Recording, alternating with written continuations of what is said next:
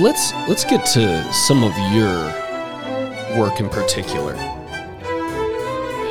Like I said, the title of this book is The Booming Baritone Belle of England by E.G. Romine. I highly recommend the listener pick up a copy. Mm-hmm. This is part of the Monographs in Baptist History series, and the subtitle is The Pedagogy and Practice of Charles Haddon Spurgeon's Open-Air Preaching.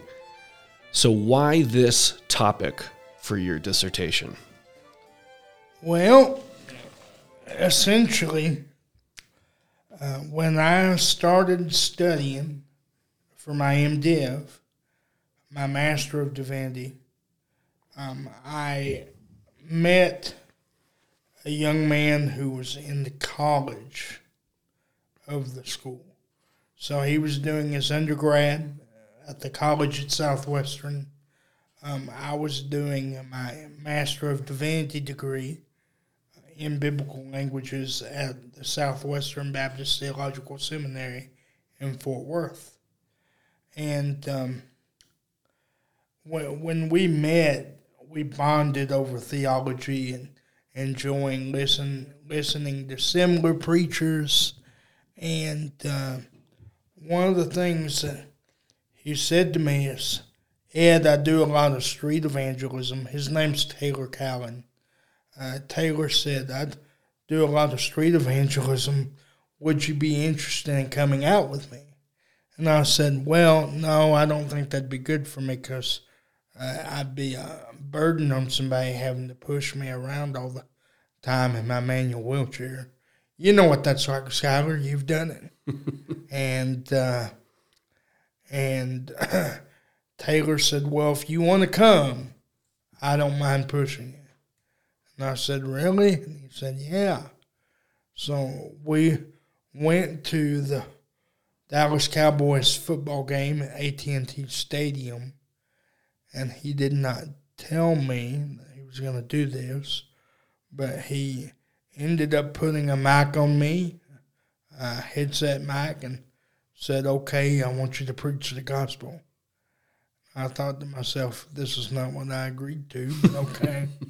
And so I did it. I was nervous, very nervous. My first time ever doing open-air preaching. I had that guy that was tailgating drunk get up in my face, and I could smell the beer emanating off of him. And I don't think drinking beer's necessarily bad. Just don't lose your faculties. Don't be drunk. But he had definitely had too much to drink, and he thought he'd make a sport of the guy in the wheelchair trying to preach. So that was my baptism by fire and open-air preaching. There have been very few instances open-air preaching since that have been that intense. And the first time was very uncomfortable, partly because of the drunkie. But after that, I started developing a love for open-air preaching and street evangelism in general, just passing out gospel tracts and cards and getting into conversations with people. And I had already been convinced of the doctrines of grace by this point, and I had already knew of Spurgeon. And I found out through reading Spurgeon's writing, he was a proponent and a practitioner of open-air preaching. A proponent in the sense that he taught others how to preach, pedagogy, the art of teaching. And then he not only taught others open-air preaching, but he also did it himself. Hence, pedagogy and practice of open-air preaching. So that's the genesis of it, the beginnings of it. And essentially, my work has 3 parts to it. The first 2 chapters are introductory matters. The first chapter is basically every academic dissertation has this. It's basically a review of the literature, what's been done up to your contribution. and showing why your work is an actual contribution to the academy. And so I review the literature, state my thesis in that opening chapter. And my thesis is essentially, you can read it word for word if you want to, but my thesis essentially is that Spurgeon's pedagogy and practice of open-air preaching is the impetus for why he was such a great preacher in the pulpit. So in a sense, Spurgeon, the open-air preacher, never left when he got into the pulpit. He was always cross-centered. Why? Well, it's because he had a conviction of preaching the cross to sinners. And that's shown chiefly in his practice of open-air preaching and in his commendation of open-air preaching to others. So that's essentially the first chapter in a nutshell. The second chapter delves into the background of Victorian England. We talked a lot about that already in the first episode. Dealing with the religious demographic of Victorian England with the established church, the three dissenting or nonconformist church denominations, and really how Spurgeon felt about the three of them. Obviously, he believed one was the most right. He was a Baptist. And so we talked a little bit about that already. The third chapter is setting a foundation for Spurgeon's theology of evangelism. So in that chapter, as I mentioned last time, I go through and I show from his expositions, not his sermons, but his expositions, how he is a solid Christology in the Old Testament, mainly throughout allegory, seeing Christ in all of Scripture, and then in the New Testament showing off his theology of evangelism, how he believed the New Testament promoted the preaching of the Lord Jesus Christ. And so you've got the introductory material in the first chapter. Every dissertation ever, regardless of the field, has to have a literature review in it and stating why you're contributing. Second chapter deals with Spurgeon's cultural context. He didn't preach in a vacuum. He preached in the midst of history happening. Mm-hmm. And then thirdly, looking at his hermeneutical approach. So those are the three foundational chapters. I think I said two. I meant three. Is those first three chapters. Chapters 4 and 5 are the meat of the dissertation, and they follow the order of the subtitle. Chapter 4, I look at the pedagogy of Spurgeon's open-air preaching, how he taught it to others, both in the sermonic context and in the classroom context. He has 2 lectures on open-air preaching. The first being open-air preaching, a sketch of its history. And then the second being open-air preaching, remarks thereon. And the sketch of its history is exactly what it sounds like. He starts in Old Testament times showing how Noah was a preacher of righteousness, showing how all the prophets were preachers of righteousness and goodness and proclaimed the oracles of God. And then he moves on to Jesus himself in the New Testament and John the Baptist, who were preachers in the open air. John the Baptist preached in the wilderness. Jesus preached, like for example, Mark chapter 1, verse 15. Repent, for the kingdom of heaven is at hand. Well, he did that along the seashore, which is undoubtedly outside. I don't know anybody that keeps a seashore in their church building. That'd be pretty cool. But, that hasn't happened. So it was undoubtedly outside. In the book of Acts, a lot of the preaching that was not done in synagogue was done outside. Think about Mars Hill, right? The Sermon on the Mount of Jesus. Most famous sermon ever. Very much in the open air. And then he goes on from there to recount preaching done in the early church, more broadly the medieval church as well, which I find so interesting. Might be in my book, but it's definitely in Matthew Barrett's. It's been a while. It's been a few years since I wrote my book, so sometimes things get fuzzy. But in the medieval times, the Dominican clan of Catholics, Roman Catholics, regularly practiced open-air preaching. And people don't think about that, but that's the case. So Rome herself has a history of preaching in the open air in the medieval times, pre-Reformational times. You've got Roman Catholic friars that were preaching in the open air. Spurgeon quotes a historian by the name of Wiley, and he goes into that and relies heavily upon Wiley for his research in this lecture.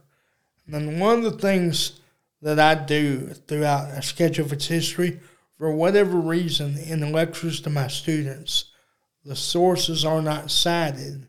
In other lectures, he does give footnote references to the books he's using. But for this particular reference, for whatever reason, there isn't any. So one of my contributions is providing all the footnotes. So I tracked down every source that Spurgeon quoted from just about. Wow. If you look carefully at the footnotes of that chapter. So pre-Reformational, you've got Catholic friars, Roman Catholic friars that are preaching the gospel of grace in the open air. Those in charge didn't like it much, apparently. Then Spurgeon makes this claim. He said that the Reformation was reared about on the back of open-air preaching. And he goes into all that, and you can read about that, really fascinating stuff. And then he goes into the 17th century, 18th century, shows how there's been circuit preachers of the Methodists and others that have always had a tradition of open-air preaching. And then he goes up to his current day all the way to the 19th century. And he's showing his students that there needs to be a retrieval of the art of open-air preaching because it's always been in Christ Church's history. And so Spurgeon, I think, makes a good case for that. The second chapter, that's the meat in chapter 5, deals with the practice of open-air preaching. And with that comes with it the second lecture on remarks their own. Remarks their own in the back half of the last chapter is just what it sounds like. It's how to do it. So I go through and I analyze all that to varying degrees.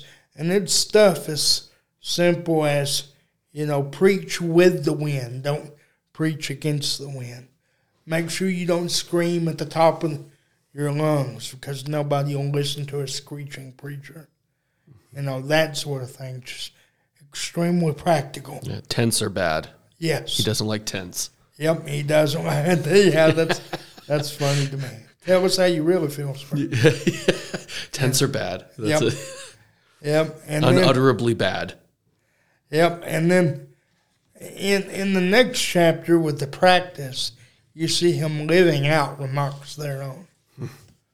And in that one, I do two things. I show in his autobiography where he recounts remembering preaching in the open air, and then I go after the 3 sermons that are in the Metropolitan Tabernacle Big Cassette. And my favorite sermon is Numbers 39 and 40, Heaven and Hell. And that's exactly what it sounds like. Part 1 of the sermon is on heaven. Part 2 of the sermon is on hell. And I just absolutely love that sermon. And then I analyzed the other 2 sermons as well. And then I compare those 3 sermons and their evangelistic appeals with 5 sermons from his pulpit ministry. And honestly, you could probably tell me what those 5 sermons are better than I could, since you just recently read through the book. Man, you say that this heaven and hell, is it 39 and 40 because one is preached earlier in the day? Okay. And one is preached later in the day? So is that it's how it works? one sermon. Okay. But it was issued in the newspapers as 2 parts. Gotcha. Yeah, you say he was 21 when he delivered this. Yes. That's fascinating. That is fascinating.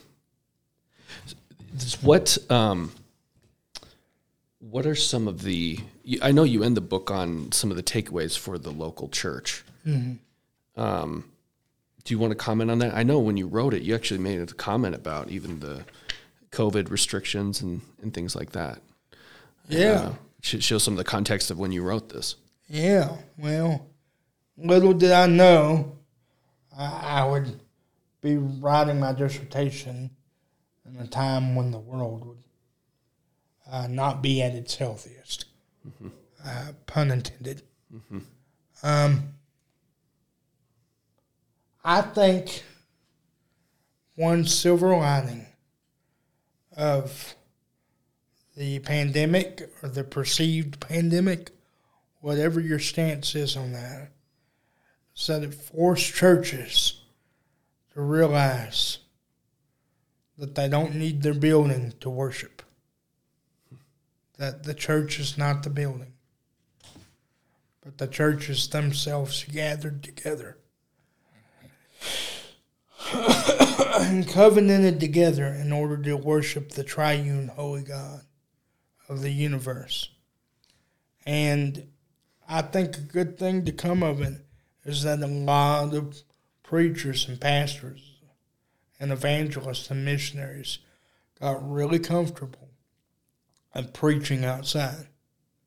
That being said, I remember back when First Baptist Provo was having outdoor services, we would meet at the local park here pretty close to the church, and there would always be people at the park when we met.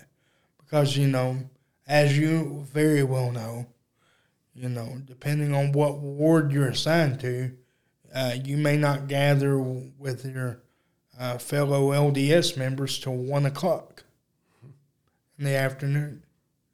So not every LDS person attends their worship in the morning.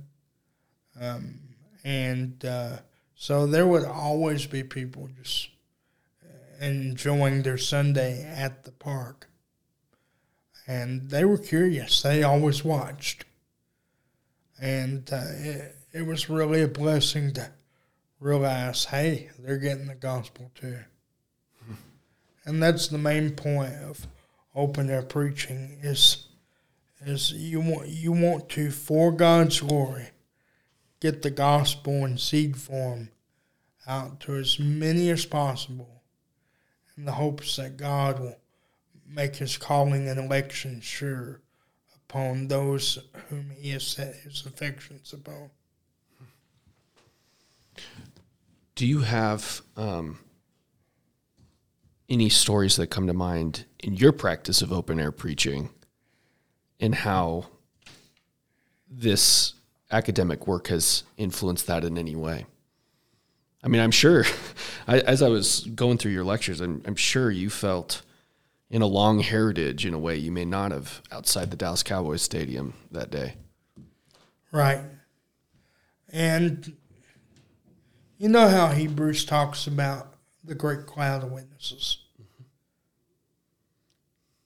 For everything that a Christian does, we can have the assurance and joy knowing that there are believers in the Lord Jesus who are enjoying God right now in all his fantastic glory. They are uninhibited by their sin. But before they got to that state, they lived a life full of sin like we did, struggled in the same fallen world we do.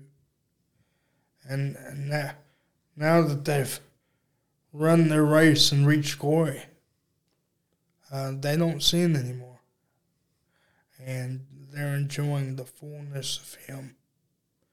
And they can look back at their earthly lives and see how God got all the glory. And every one of their stories, humanly speaking, is different. But every story has the same goal: to glorify God and enjoy him forever. Right now, we're focused mainly on glorifying God. And we enjoy him to a point in this life. But in the next, we'll get to enjoy him fully.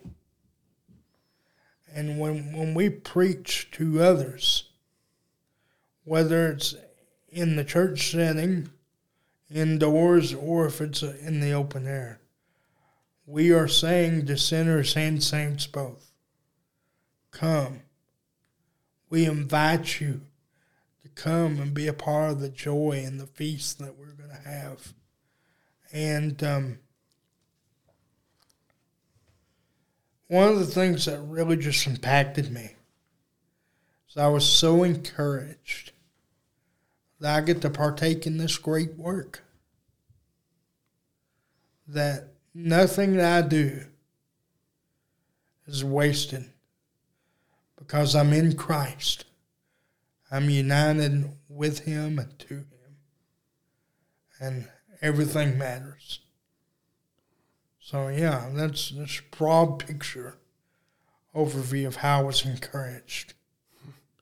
I mean, I was encouraged, to put it more simply, keep doing good. Keep on fighting. No matter how hard life gets. Yeah. I want to get in a minute to your life, your story, and why you're here in Provo. But just out of curiosity, since we're here, what has your experience been like open air preaching here in Provo? I mean, you've been in Texas. Maybe it's not as seen as weird there. Yeah, Texas, Missouri. Mm-hmm. Most of the time, whether I'm preaching or whether I'm passing out tracts, most of what I get is, I respect you for what you're doing, and I'm so glad you're out here. And then I'll tell them, if you really knew what my message is, would you still say that? And then they get all weird. So, because for me, the Christian faith is more about feeling good. It does feel good. It's a real aspect. But it's not all about the feels. You know. Preaching and teaching is knowledge on fire. And I find that doing evangelism in general, a lot of people aren't willing to engage their mind. You know, it's one of the creepiest things. I've met some brilliant people here in Provo. They're really, really good at what they do. Like, for example, the physical therapist that approved me in order to get this wheelchair. She was brilliant.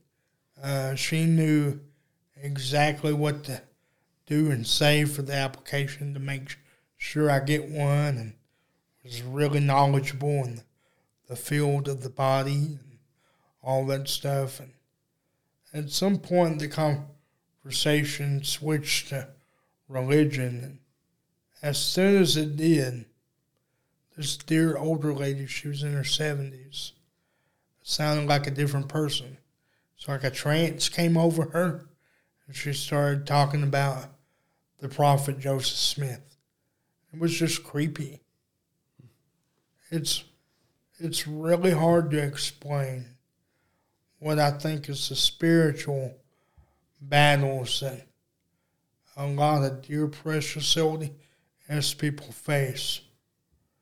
And the only thing they can resort to is recited speeches, rehearsed speeches, and then how does this make me feel? Whereas like in the Christian faith, open air preaching doesn't feel good. You feel like an idiot, especially in the 21st century. But you know what? It's not about how I feel. It's about the one and only God getting all the glory. Yeah. Now I'm preaching at you. No, I love it. There's a section in your book, in the chapter Historian and Guide, where Spurgeon says the same thing. He says, the glory of God is, to my mind, the highest conceivable end. It certainly is the chief end of my being. And then you comment, to Spurgeon, personal soul winning was, quote, spreading abroad the glory of God. Spurgeon knew that when believers evangelize the lost, God receives the glory, especially when conversions occur. It's just, yeah, good stuff. Why does Spurgeon matter today? I think on one hand, and maybe this can be a two-part question. On one hand, for creedal Christianity, right, which is this term that I can't even remember how it came up, but with Brendan and me as kind of a cause on the podcast, recognizing we have our distinctions, but you know, when we see the Nicene Creed, that's the faith. That's the faith of the Bible, right? Mm-hmm. Why on one hand should creedal Christians that aren't particular Baptist or even Presbyterian, or, you know, just say they're Lutheran or someone else, maybe there's Roman Catholic listening, why should they care about Spurgeon today? And on the other hand, why should those of your own tradition go back to him still? Yep. Spurgeon was a man of conviction. And in 21st century America, we don't know what conviction is anymore, by and large. People fold. I mean, in our context, the LDS are starting to fold on issues of sexual ethics. The current Pope of the Church at Rome has folded on sexual ethics. Sin is celebrated. And Spurgeon, in the downgrade controversy, chiefly and most acutely, shows what it means to have a backbone and to metaphorically stand up for what you believe in. And we need more preachers and teachers and missionaries, evangelists, pastors, even lay people to say, no, I will not bow the knee to Baal. I'm going to serve Yahweh and serve him only. And Spurgeon is a good encouragement of what it looks like to do that when every one of your commonsensical alarms is going off and saying, why would you do that, you dummy? You know, he could have stayed in the Baptist Union and got along to get along, but he didn't. And you see conviction not only in his life, but in his preaching. By and large, he held the Nicene Christianity. I say by and large because there's some sermons and there are some statements within sermons where if you read them, you're like, yeah, I'm not sure, if that is truly what needs to be said. I don't think you missed the mark. So he's not a perfect man, but he is a convictional man. If I could give an example, please, of a quote where I don't think he is perfect at all. It is this. Spurgeon says, "It is a sweet thought that Jesus Christ did not come forth without his Father's permission, authority, consent, and assistance." I could misunderstand Spurgeon here. I really need to go back and look at that quote in context again. But that really sounds like eternal functional subordination stuff. For our listener, will you explain? Yeah, so eternal functional subordination essentially says that Jesus Christ, in his deity, before incarnation, so eternity past, you could think of it that way, always submitted to the Father and saw the Father as an authority over him. And that classically and historically cannot be the case because of another doctrine that's called inseparable operations. So in the essence of the divine being of God, the Father, Son, and Holy Spirit, what one does, they all do in their essence. So there can't be any sort of hierarchy within the Trinity. The Father's not the top dog, so to speak, and the Son and the Spirit are in any sense lesser.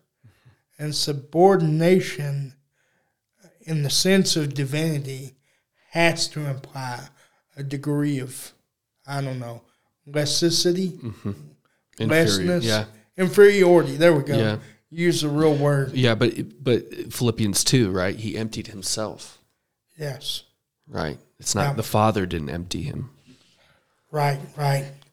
And the emptying is not that he set aside his divinity.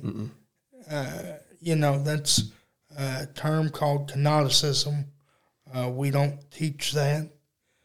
But the emptying himself came in his assumption of human flesh. How all that works out, we can never wrap our minds around as finite, unassumed human beings. We are only human in our nature. Jesus Christ, two natures, one being. Yeah.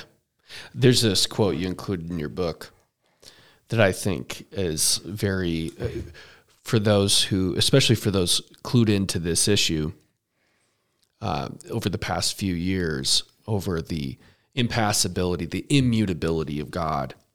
This was encouraging. You include this. This is Spurgeon. "I shall offer some exposition of my text by first saying that God is Jehovah and he changes not in his essence." And let's read the whole thing. "We cannot tell you what Godhead is.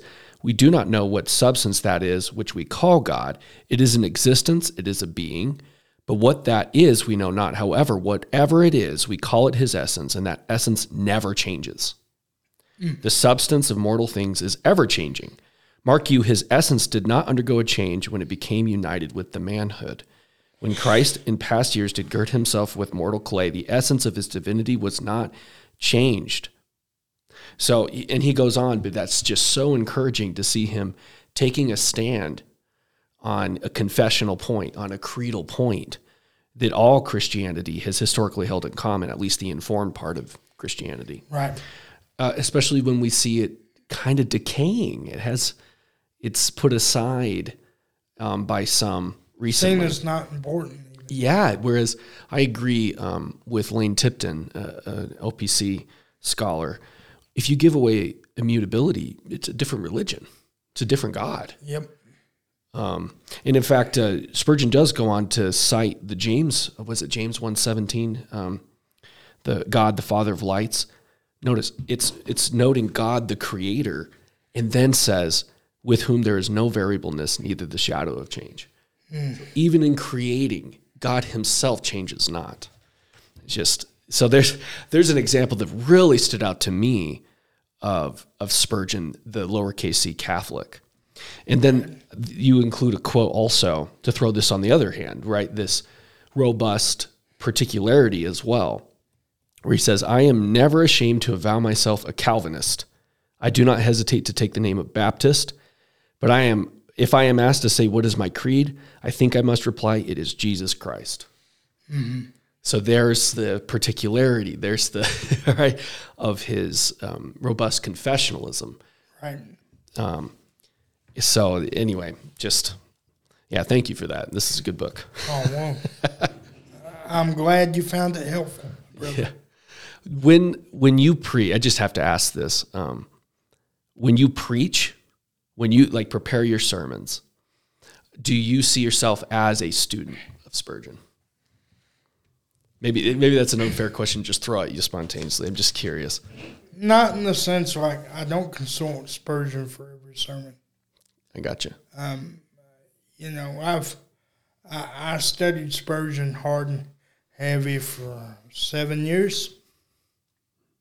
Yeah, 7 years. So I have been enjoying the not PhD student life for the past few years and just reading other brothers. Yeah. And that's been good. And when I pick up Spurgeon now, he feels more like a friend and a brother and less like academic work.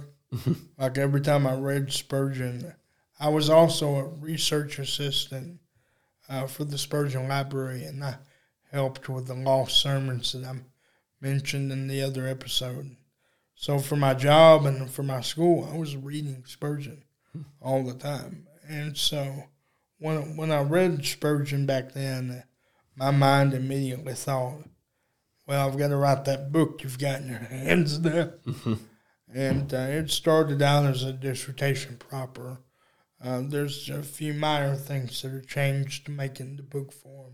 Mm-hmm. But it's been nice to, over the past year or so, be able to go back to Spurgeon, think of him as a brother to be encouraged by and to be learning from. But it was very much tied to academic work for me for 7 years. Right. So yeah, I just needed to take a break and study other people like Craig Carter, Augustine. Mm-hmm. Finally have time to watch Jason Wallace's videos. Things like that. So, and have you heard him preach? Once. Man, he's good. Yes, he's very good. He's a good preacher. Yes. I don't even know if he's going to listen to this, but didn't pay me to say that, I promise. Okay, Ed, I want to spend some time at the end here with your story, how you end up here in Provo. Why Provo? Why Mormonism? Why FBC Provo? But where did you start? For those who don't know, let's talk about you for a minute. Yeah, so if you haven't gathered, then probably made some jokes about me being disabled. We don't hate disabled people on this podcast. No. I make those jokes because I am disabled. I have cerebral palsy, and if we had video capabilities, you would see my ugly mug sitting in an electric wheelchair. I do not have the ability to walk. I was raised by my grandparents, my grandmother and my step-grandfather. They were like my parents. They raised me since birth. You know how a lot of folks, Skylar, will say, as far back as I could remember, those that have homosexual sin. They'll say, like, as far back as I can remember, I was attracted to the same sex. Well, for me, as far back as I could remember, I had a fascination with things that are dark, with things that are demonic. I have no idea where that fascination came from. When I was a little kid, Halloween was my favorite holiday, and not Christmas, although I still enjoyed, getting a Nintendo 64 and other assorted things at Christmas time. I had a particular fascination with dark and demonic things. Was not put there by my grandparents. I did not know where it came from, but it was there. And as far back as I can remember, I remember I would scare my grandparents. They were nominal Christians, C&E, Christmas and Easter. And I remember my grandfather, his name was Don, my step-grandfather that raised me. Don would say, "Son, why are you fascinated with the devil? That's not good, right?" I remember one time they had a local Baptist pastor come out and talk to me, and that didn't do what they had hoped. I'm sure he got me to pray some sort of prayer. I don't really remember, but it didn't do anything. And then they would always ship me off to VBS during the summers, Vacation Bible School. For those of you that don't know, the LDS have a form of that, like Vacation Bible School. It's for little kids. I don't think so. Okay. Yeah. Well, of course, I'm not familiar with Vacation Bible School either. Well, it's a program every summer for kiddos that a lot of churches do. We've done it here in the past, and I never liked it because all the activities presupposed you could sing and dance, and all happy clappy, and presupposed you wanted to do those things. And, I wanted to do that about as much as I wanted to put my face in a meat grinder. So there was that aspect going on. And I didn't like it, but I went every summer just about because my grandparents made me. And fast forward to 2004, it's about 14 years old, both of my grandparents died. Pretty close to one another, about 6 months apart. My grandmother died first, 2004. 6 months later, my grandfather died, my step-grandfather, both from cancer, lung cancer. They were chronic smokers, chain smokers of cigarettes, and they did not live a healthy lifestyle. So all of that took them, And my mother, my biological mama, my grandmother's daughter,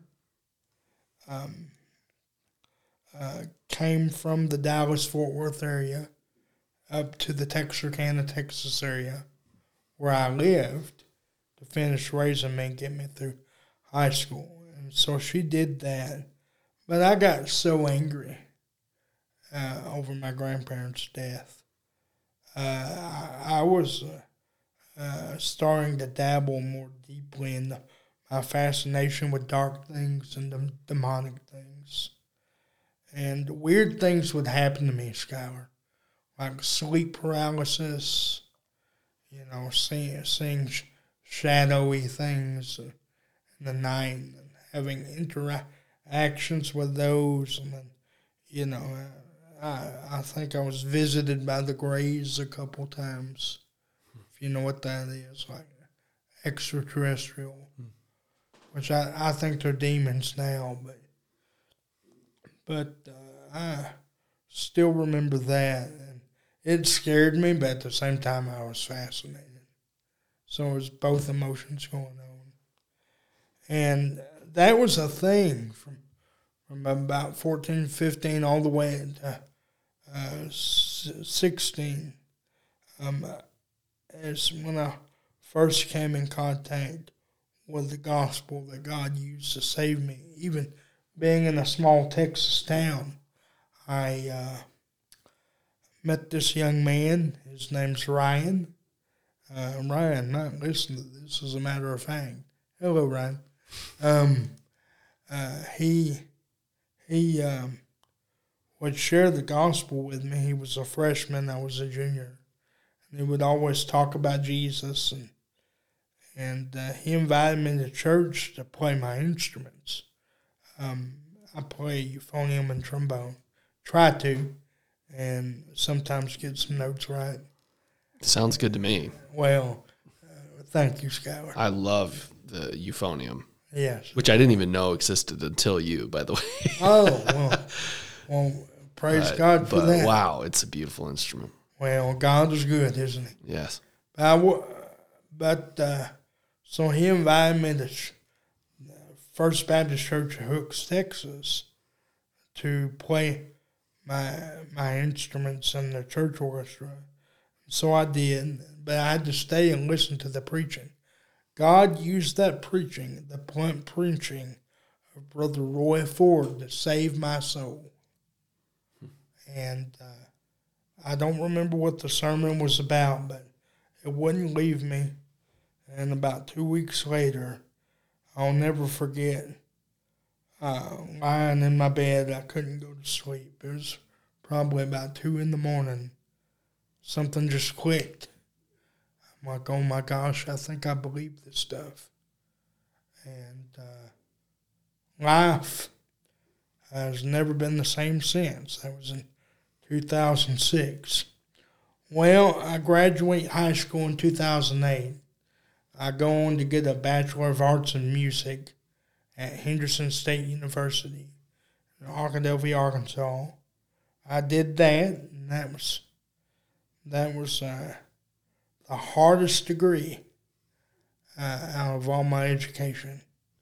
And then, as I mentioned earlier in the other podcast, I did an MDiv in Biblical Languages from the Southwestern Baptist Theological Seminary. That's where I met Taylor Callan, who now pastors in upstate New York, and Horkin Baptist Church. Wonderful preacher, sweet congregation. I've preached there once. And then I also preached, you'll like this, Skylar. While I was there, he worked me ragged up in upstate New York. I preached 4 different churches, one of which was a Conservative Presbyterian church. Oh, nice. OPC or? PCA. PCA. But they were old school. They yeah, I like PCA. Yep. They were old school PCA. They sung hymns and stuff. So love it. So, didn't kick me out. And the pastor was out of town, and he messaged me on Facebook saying he listened and how much he appreciated the sermon. So after that, I made fun of Jason because I always thought Jason's church would be the first Presbyterian church I would preach in, but it wasn't. Maybe it'll just be the first OPC church. There you go. Oh, my goodness. I love Jason Wallace. Let the listeners understand and know that. So, he's a dear, dear brother. So, that being said, though, did my MDiv at Midwestern, did a THM in preaching MDiv at the Southwestern Baptist Theological Seminary in Fort Worth. Did a Master of Theology in Preaching there as well. And then I went to Kansas City, Missouri. Did a Master of Theology in Pedagogy. And then a PhD in Historical Theology through Midwestern as well. So 13 years of education all in all. Wow. I've thought about, maybe I shouldn't say this on air, but I've thought about going back to get a master's in music, which, I've even thought about BYU, but then again, I like stuff like that. Sitting right over there, I do enjoy my coffee. Yeah. So, Sorry. Oh, yeah. So it was at Southwestern during my MDiv that I got my first exposure to here. Taylor and I, after our first year at Southwestern, him working on his bachelor's, me on my MDiv degree, we both ended up coming out to Utah to help with a church plant and do evangelism for the summer. And while we were in Utah for the summer, we really realized that we had some very practical, methodological disagreements with the church planter, and we obeyed his wishes. They met in the evenings. He didn't really care for open-air preaching and asked us not to do that. And so we said we would not. We just didn't realize how deep the disagreement was. But we obeyed his wishes because he was the church planter and we were just helping via evangelism. And they met in the evenings at his house in Orem. And then in the mornings, we figured, well, we don't have a place to go. Why don't we go to First Baptist Provo in the mornings? So Taylor and I, for just about an entire summer, late May to late July, went to First Baptist in the mornings on Sundays. And then in the evenings, we went to the church plant. Unfortunately, that church plant is no longer with us. They dissolved during the COVID season. But that being said, we found Russ Robinson and the First Baptist Church of Provo to be much more accommodating to open-air preaching and just street evangelism in general. So I said, if I were to ever do ministry again in Utah, it would be through the First Baptist Church of Provo. So Russ and I really struck up a beautiful friendship, and I ended up coming out here 4 more times. Little did I know that the 5th and final time, I think I got my number right there, I would be living out here full time doing ministry. And one of the things that really blows my mind is when I came here in 2014, I didn't realize, Taylor and I didn't realize there was a handicap ramp going up into the sanctuary. Mm-hmm. So Taylor was trying to pull me up those big steps, and Lance, the deacon, was like, "No, son, there's a ramp right here." If you've ever heard of Lance, that's what he sounds like. And dear brother Lance is. Lance and Katie Cooper both. But when I rolled into that auditorium, I never thought that this would be my first and hopefully only church that I've ever pastored. Because that was in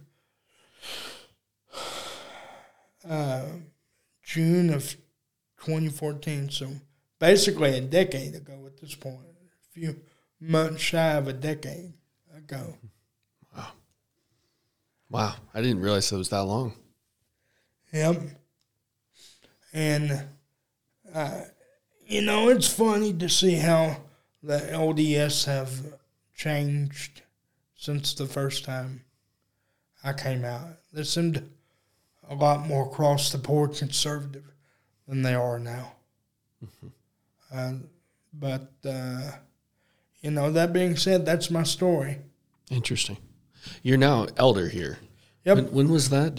Not to put you on the spot, but I guess I am. Let's see. That was a couple years ago, or no? It was in November of last year. So I was called officially as one of our pastors. We use pastor and elder interchangeably at First Baptist. So pastor, elder, whatever you want to call it. I get to be in full-time ministry, and so that's a blessing. Awesome. When do you remember the first time you encountered Mormonism? Or roughly first time? I was like a theological idea, but my first real relationship with the Mormon was back before I was saved. I used to take lessons during the summer, periodically, sporadically, with Brian Bowman, who is a world-famous euphonium player. Dr. Bowman is a member of the Church of Jesus Christ of Latter-day Saints, and one of the kindest men you'll ever meet, but still doctrinally and theologically, that's where he's at. And we've gotten to talk about religion. I've gotten to share the true historic gospel with him. Just a couple of years ago, he came to BYU, and the tuba euphonium professor there invited me to play, and I played on the concert and conducted, and he and I got to have lunch together, and John Cower was there as well. Wow. And so I told John, you're getting to meet the world's best euphonium player today. And that didn't starstruck him as much as it would have been. But, wow. But yeah, So you get out here and you start having conversations. Like, at what point did you start, I guess, experiencing that divide when talking about, I don't know, the Bible or who God is? Or for me, it's really two things. Number one, their conception of who and what deity is so different, both on the who and the what of deity. They don't believe he is, as Anselm said, the greatest being that could be conceived. He's not in the category of otherness. He's just simply an exalted essence, the same as we are, but just more progressed, as it were. So there's that, and that's the biggest thing. And then secondly, but not too far behind it at all, is a lack of assurance, a lack of having the joy of Jesus' righteousness can be your very own. And it's all his free gift, won for you at the cross of Christ. And so those two things together make an eternal separation between us and them. Yeah. I don't take joy in saying that. I've had little LDS sisters just break down and start crying. And I don't enjoy that. I guess I could smile more because people always say I look angry, but, it's just my face. So people that know me, though, know I love to laugh and joke around. Except Skylar. I'm very serious about Skylar. Well, it'll be as funny as the company you keep, right? Yep, that's right. Was there anything else you wanted to say today? Be convictional. Be kind. Be gracious. Be humble. Have theological humility. And if you're going to tell people that they need the true Jesus, do so as Paul instructed us, even with tears. You know, you're not better than an LDS person. Spurgeon never thought he was better than the Mormonites. He wanted them to be saved. I do too. And please pray for Utah. She needs a revival. Not a revival, but a revival. She needs to be awakened. So if you have a heart for LDS, come join the work out here. If you believe in believers' baptism, First Baptist Provo would love to have you if you find yourself with Baptist distinctives.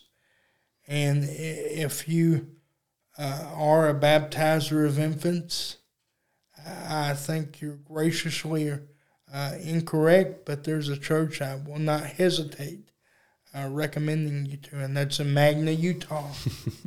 I know some good brothers there, too. So, yeah, Christ Presbyterian Church. So, and we love those brothers. They love us.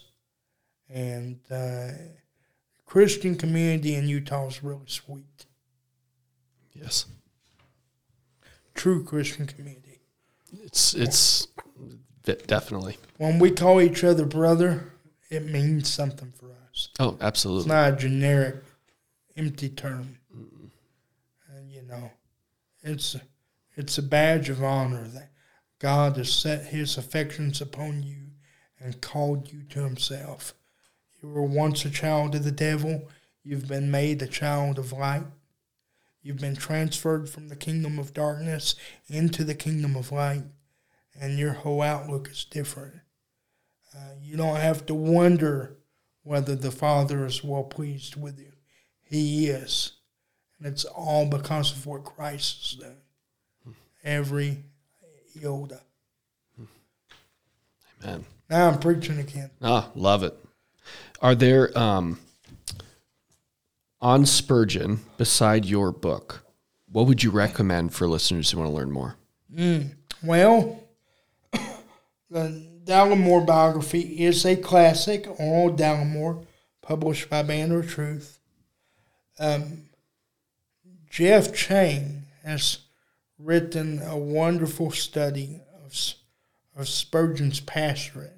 If you type in Jeff with a G, Geoff, Chang, that's a wonderful book on Spurgeon's pastorate. And then there's a wonderful, thick academic biography called Living by Revealed Truth by Tom Nettles. That's wonderful. He really delves into the sword and the trowel a lot to uncover a lot of gems in there, shedding light on Spurgeon's pastoral ministry. He's also got a smaller continuation of that work that came out about almost a decade later called The Child is the Father of the Man. That is much smaller, and that work covers more and is a supplement to Living by Revealed Truth. And then what I would also recommend is just read Spurgeon himself. You know, don't only read secondary sources. Go online, go to Spurgeon.org. Read those archived sermons. You know, make it a goal to read a Spurgeon sermon a week.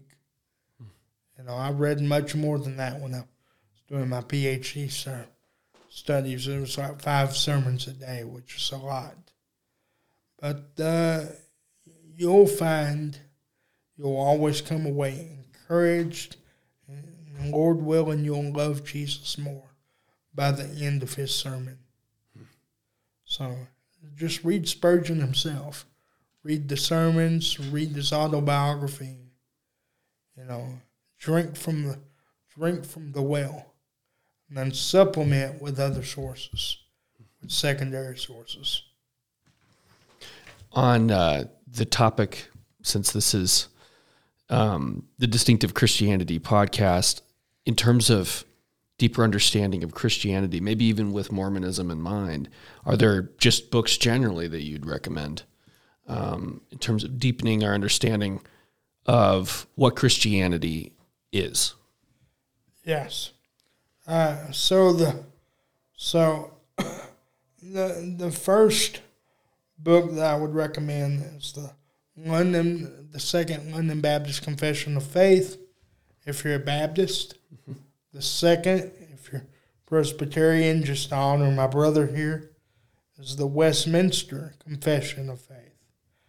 You'll find that there's many similarities in those documents. Read the Nicene Creed, read the Apostles' Creed, read the Athanasian Creed. Get to where you know those well. And then the second thing I would say after that is pick up a good systematic theology. Stephen Wellum just came out with a first volume of a multi-volume set. I've heard it's excellent. Matthew Barrett has a systematic theology that's coming out with Baker. On the Baptist side, both of those I've heard are going to be very good. On the Presbyterian side, well, they've been writing systematics for a long time. So Baptists need to play catch up. And don't feel like you have to include us. I appreciate it, though. Oh, you're welcome. Awesome. This has been great. I think I'm going to end by reading a paragraph. It's mostly Spurgeon, but this is in your book under the heading, The Reality of Heaven. Oh, okay. I was struck by this quote, and to the side I wrote, Beatific Vision.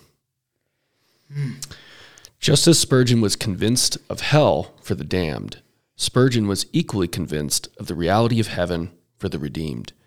But heaven for Spurgeon was not streets paved with gold, but rather seeing the Lord of glory, Jesus Christ. Spurgeon says, "The very glory of heaven is that we shall see him, that same Christ who once died upon Calvary's cross, that we shall fall down and worship at his feet, nay more, that he shall kiss us with the kisses of his mouth and welcome us to dwell with him forever." There we go. Thank you, Ed. You're welcome. Well, you've been listening to the Distinctive Christianity podcast. Hope to see you again soon.